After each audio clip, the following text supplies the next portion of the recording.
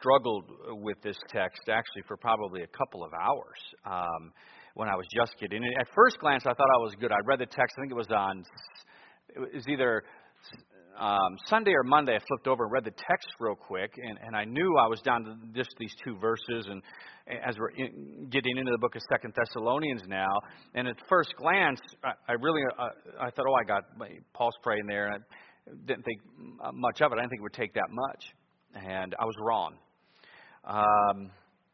When I got into it, it became very challenging as to get to, okay, what is he saying here? And trying to draw that out. And I knew then, this is more than likely going to be a really important message. And it is. As we come to the end of this chapter, Paul makes a very interesting prayer for them. A prayer that he made always. So when he thought of those in Thessalonica, and we've already talked about, keep in mind the church we're dealing with. How when Paul is writing this letter, he's sitting now down in Corinth. He had just come from, he was in Philippi, started the church, then he goes over to Thessalonica, starts there. The ride about takes place. I mean, this is a church that is enduring suffering, that's enduring persecution. This is the second letter that he's sending to them. They're not quite back to back, but they're just a few months apart when these two letters go back to that church. And he knows what they're enduring. We just finished the first 10 verses with him praising them for the endurance and all this long suffering. They're staying faithful and all this persecution, the trials that they're facing. And then he concludes it, though, with what it is that he always prays for them. So this is important. And I really could look at this just about the prayer itself, and what about this prayer, and preach on that. But that's not the primary focus of the text, but I am going to touch on that right now.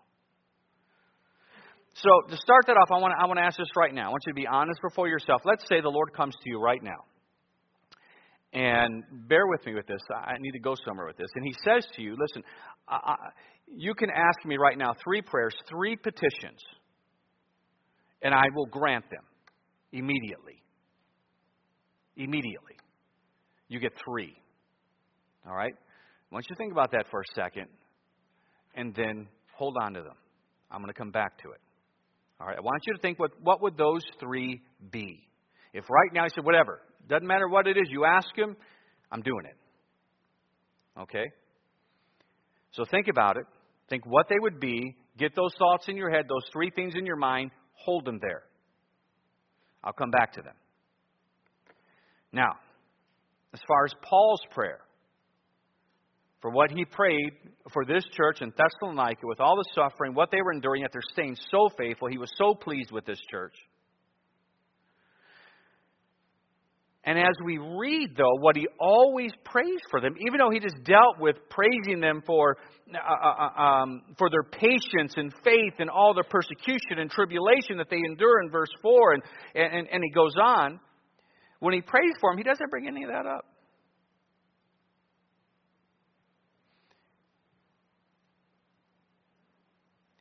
As you read it, he doesn't pray for the return of their jobs, of those who lost them. He doesn't pray for their financial independence, their financial needs. He doesn't pray for job promotion. He doesn't pray for any of the physical needs that were present. There is nothing material in his prayer for them. He doesn't even pray for their suffering to stop. This doesn't mean that Paul didn't want their suffering to stop. I think as we already read, he certainly did. He certainly did want all their needs met. There's no question about that.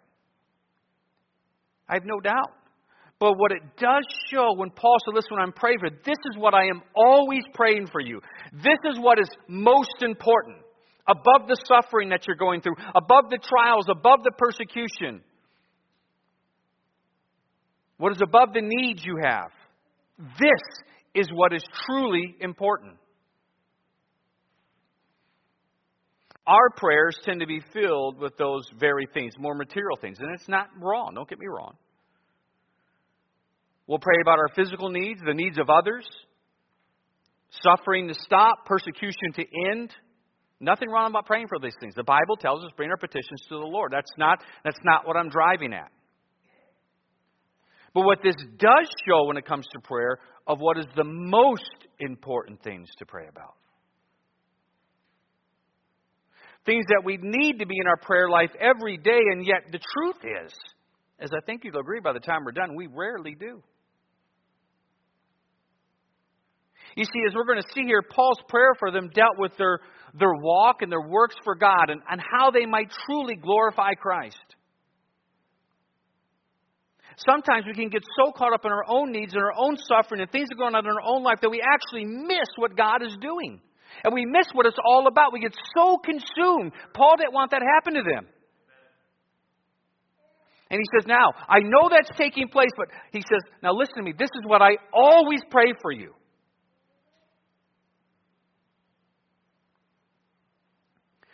Again, when those things take place, he knows they can become consuming. But the truth is, life is not about surviving. Life is not about being a victim. Life is not about the pursuit of happiness. Life is about God. He didn't want them to forget that. So now, let's get back to the three things I had you think of. Examine them. How many of those three things that came to your mind actually dealt with your actual ability to glorify Christ?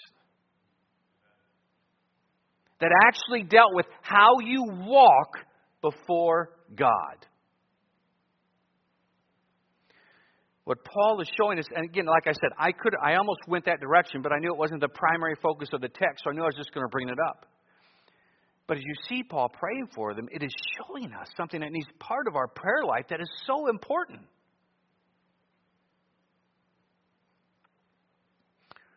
It shows us a priority that should be in our prayer life. Those three things that you thought on can reveal what is most important to you. So it sort of puts in focus of how important your actual ability in a real way, not some charismatic nonsense way, not by throwing your hands up and shouting to the Lord, but how on an everyday practical basis you can in truth glorify Christ with your life. Yet that's what Paul's prayer focused on. Think about this in relation to Solomon. Solomon came to my mind when I was going through this. Because the Lord did come to him and say, whatever you want. And don't you love his answer? Know what it was? He asked for something that would allow him to fulfill God's purpose in his life. That's what he wanted.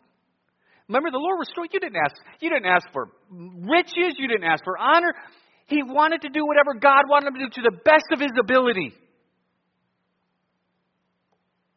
That's what was most important. And God was pleased and honored by that. So when Paul prays here for this church, as we're going to see, he prays for things in relation to their walk and their work for God in a way that would be able to bring true glory and honor unto Christ. He knew this is what it's all about. For the Christian, the moment you got saved, the moment you were redeemed by the blood of Christ, you were no longer your own. Amen. We became slaves and servants to Christ. And we say that, but do you understand how great that actually is?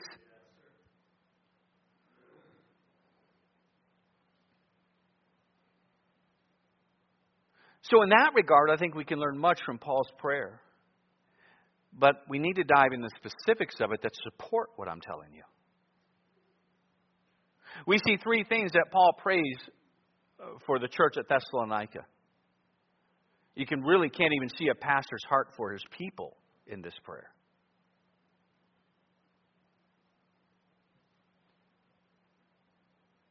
The other needs that the church has, which are great, and I have no doubt there are times that Paul would bring those before the Lord and ask God's help. I have no question about it. But what we see here is they really don't compare to what he is dealing with in these aspects. These three things he's praying for them.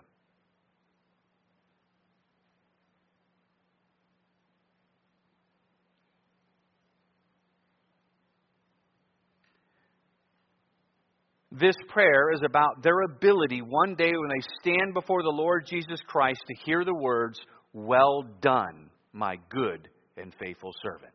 Because let's face it, that is the end goal, is that right there. The end goal of everything you're doing in life. The end goal of how you raise your children, of how you deal with your spouse, of how you are at work. The end goal is to hear the Lord Jesus Christ say, "Well done, my good and faithful servant." And so within these simple 2 verses, we're only covering 2 verses tonight. 2. Yet within these 2 verses is exactly how we're going to accomplish that.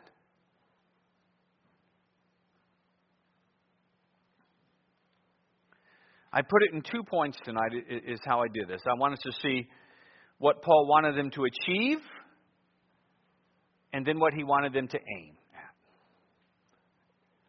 Basically, we're dealing with, by achieve, things he wanted them to accomplish. By aim, I needed another A there. The motive, the purpose behind it. So let's first what he wanted them to achieve. In verse number 11, he says this. Wherefore also we pray always for you, now here it is, that our God would count you worthy of His calling, number 1. Number 2, and fulfill all the good pleasure of His goodness. And number 3, and the work of faith with power. 3 things here are listed. 3 things that he always prayed for, with the motive being in verse 12 about glorifying Christ. This is what's going to lead to it. So that's how he prayed for them. These are things we could set as life goals, all 3 of these things. Because if you accomplish these things, you're going to hear, "Well done, my good and faithful servant." Worthiness, as we're going to see, deals with our character in life. Fulfilling good pleasure deals with our pursuits in life. Work deals with the results in our life as a result of us serving God. So let me dive into these 3.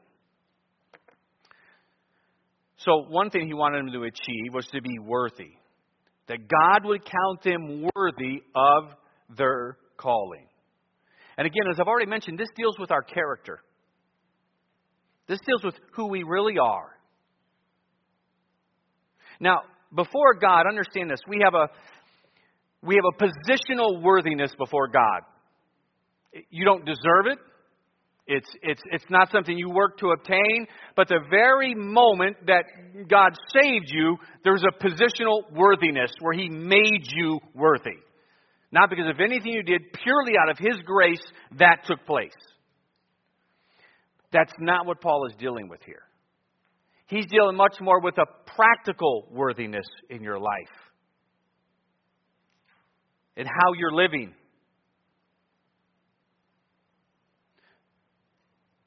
So Paul is praying that how they walked and how they lived on this earth, because he just dealt with, remember what he dealt with. They're dealing with suffering. He lets them know judgment is coming, but he focused on the return of Christ. We talked about this last week. A lot of people, they don't see judgment executed speedily. They have problems with it, everything that happens. But the truth is, as Paul told them, I don't know when your suffering's stopping. I don't know what's going to, I know one day that God will take vengeance. And he puts that in context of Judgment Day, when Christ returns. It might take till then. But he says, in the meantime, until that day, you are to walk worthy of your calling. In spite of everything that's going on. That's what you're to do.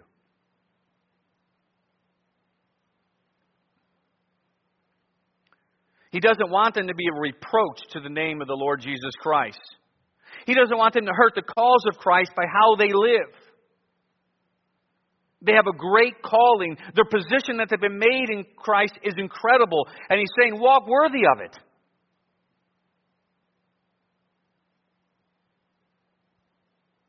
That people would walk in a way that is consistent with the position God gave them. And he's asking God to allow that to happen in their life. I read a good analogy of this. Let me quote it. It said, a rough and tumble peasant may not be worthy of a position in the king's court. But the king, by gracious decree, he can be plucked from his life of poverty and violence and placed in the king's court. Has he earned that position? No. But he can live his life in an honorable way, a way that is consistent with the honor of his position. Does that somehow make him worthy in the sense of earning and deserving his position? No. But he can become worthy in the actions for the position he's been placed. In other words, it's saying the king can choose that the one who doesn't deserve it. That's us placing him in this important position. But note, the king's going to expect that he would live in a way that would honor the position that he's been given.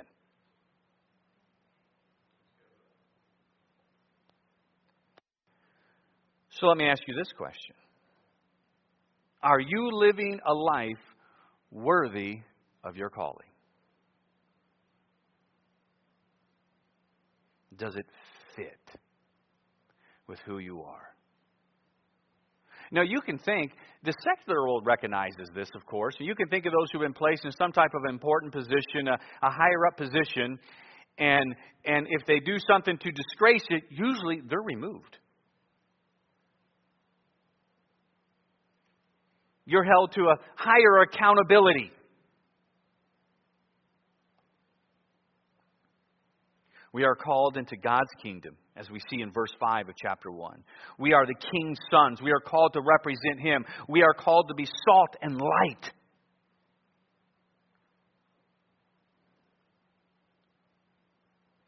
Paul is admonishing this church to walk worthy of what God has made them. He's praying, God, please allow that to happen in their life with the greatness and the importance of the position that you have placed them in. This young church that is just getting started, Lord, allow them to walk in such a way that you deem it worthy of the position you have given them. Paul put it another way. Look over in Philippians chapter 1.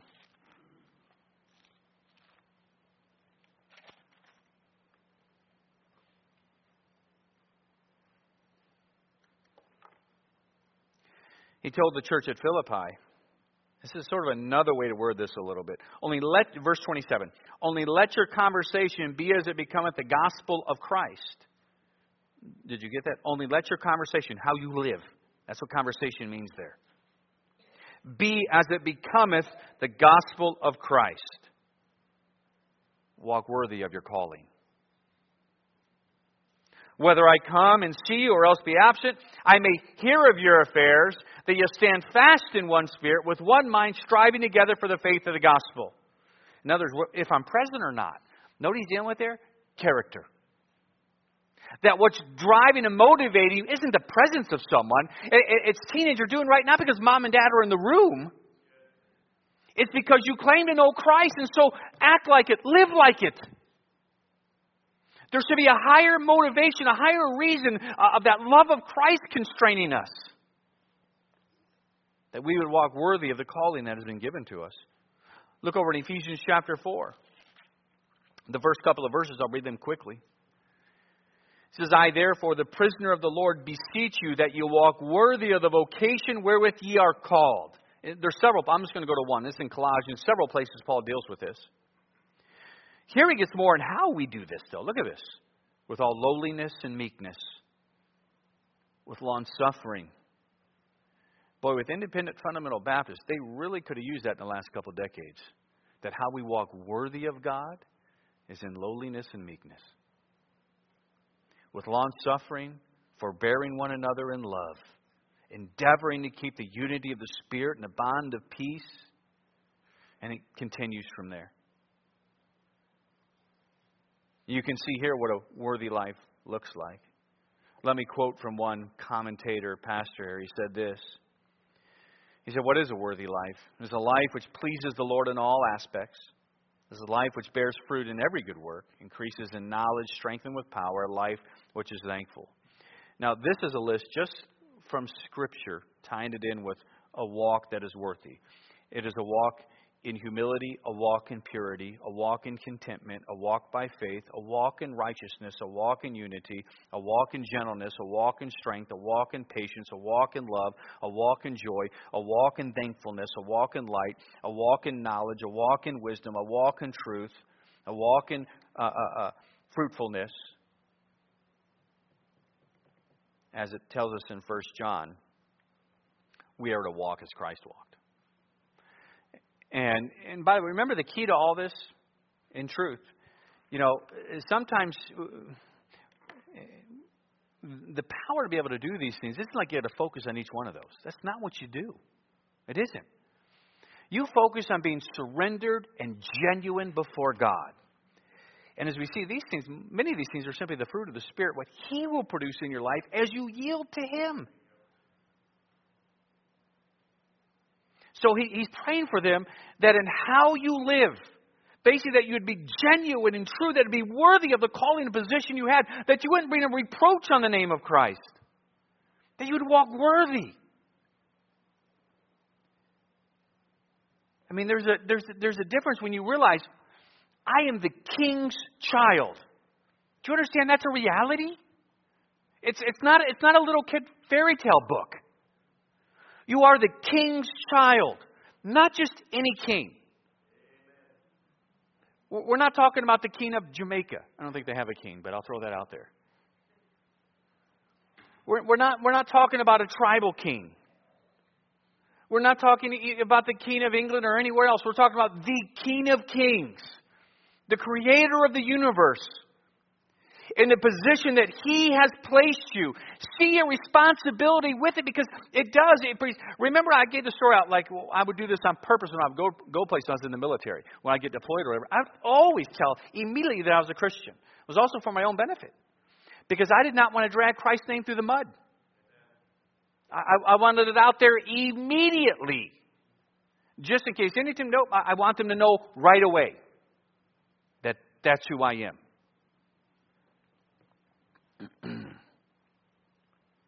Paul was praying for them. Lord, please, Lord, help them to be worthy of their calling. Then he goes on from their character and how they lived. He brings up a really important thing. And this is one of the things that really just had to dig into and think on, was this portion here.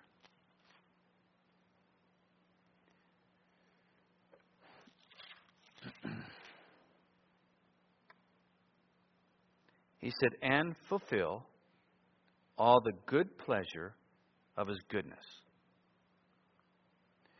At first glance, you might not think that that's too difficult, but it is. And fulfill all the good pleasure of His goodness. So he's praying here, secondly, that they would fulfill good pleasure of His goodness. As you're going to see, this deals with really what we're pursuing. Let me explain. First off, going after the wrong pleasure can destroy your life. It can. Going after something that's not right, even not necessarily something that's sinful.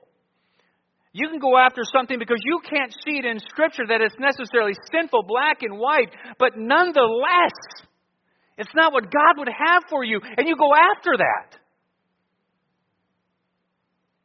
And all of a sudden, know what that does immediately? It removes you from the ability for you to glorify Christ with your life. You might not think that's a big deal with how those words are thrown around today. But I am telling you, that's what it's all about. To be able to actually stand before the Lord, the creator of the universe, the one who died for you, who literally took your judgment by His grace, was the one who picked you up, placed you in His kingdom, and you will stand before Him one day. And to be able to hear Him say in response to how you lived, well done, my good and faithful servant.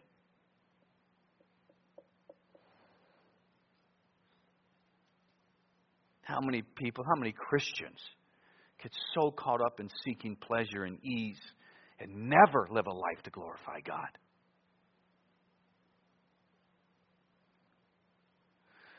Paul's basically praying here they would accomplish what they desire. And I'll explain that. Provided what they desire is good by how God defines good. Based on what God knows is good and good for them. He says, Lord, that's what they need to fulfill. That. What you define as good. We can get that so out of whack, can't we? And the devil comes along just like he did in the garden. He tries to get you to see things as good. But before God, they're not. That was an apple. Fruit. I know it wasn't. You don't have to tell me afterwards. You don't tell it wasn't an apple. That's fine. We need more people here. I mean, I got like one laugh out of that. That's going to be up all night now because of that, because nobody laughs at my jokes.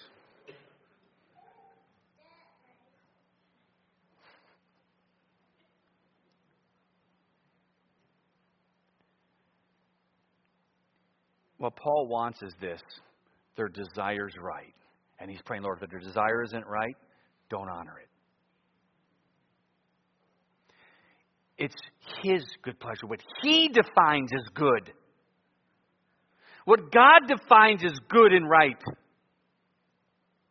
And fulfill all the good pleasure of His goodness.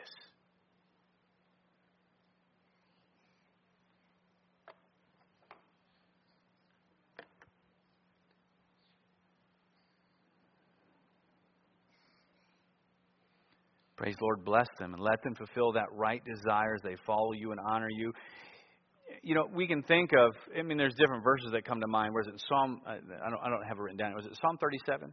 That's the verse I'm thinking of, dealing with the desires of thy heart. Yeah, delight thyself in the Lord, and He shall give thee the desires of thy heart. And I've taught on that here before, at least I think I have. Several places I have, I assume here. But that's also dealing with having the right desires. God giving you the right desires. I think that's even important that we pray that, Lord, please put the right desires in my heart. Because He is the one that knows what is truly good. It's based on His goodness and His definition of it.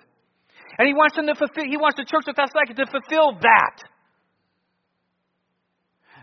Because we go after pleasure. We go after what we think is good.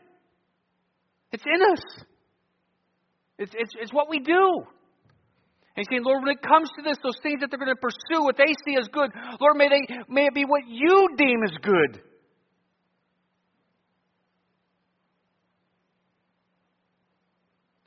Be praying, Lord, protect me from evil fleshly desires.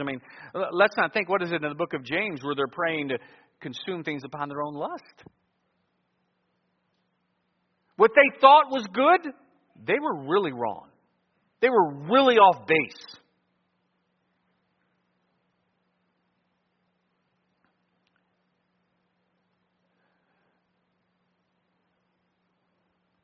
Pray, I think a part of the prayer along this line, pray for God to help your desire always to be about God. A desire for His Word, protection from evil fleshly desires.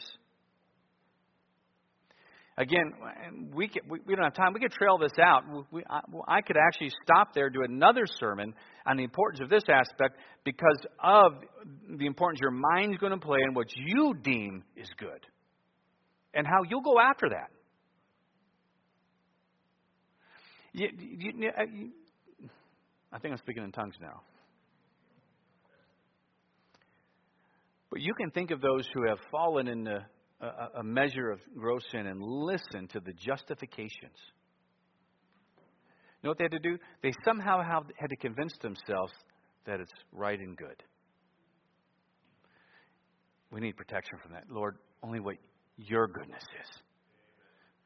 Don't let my wicked heart mess that up. Paul didn't want that for him. Help my desires to be right.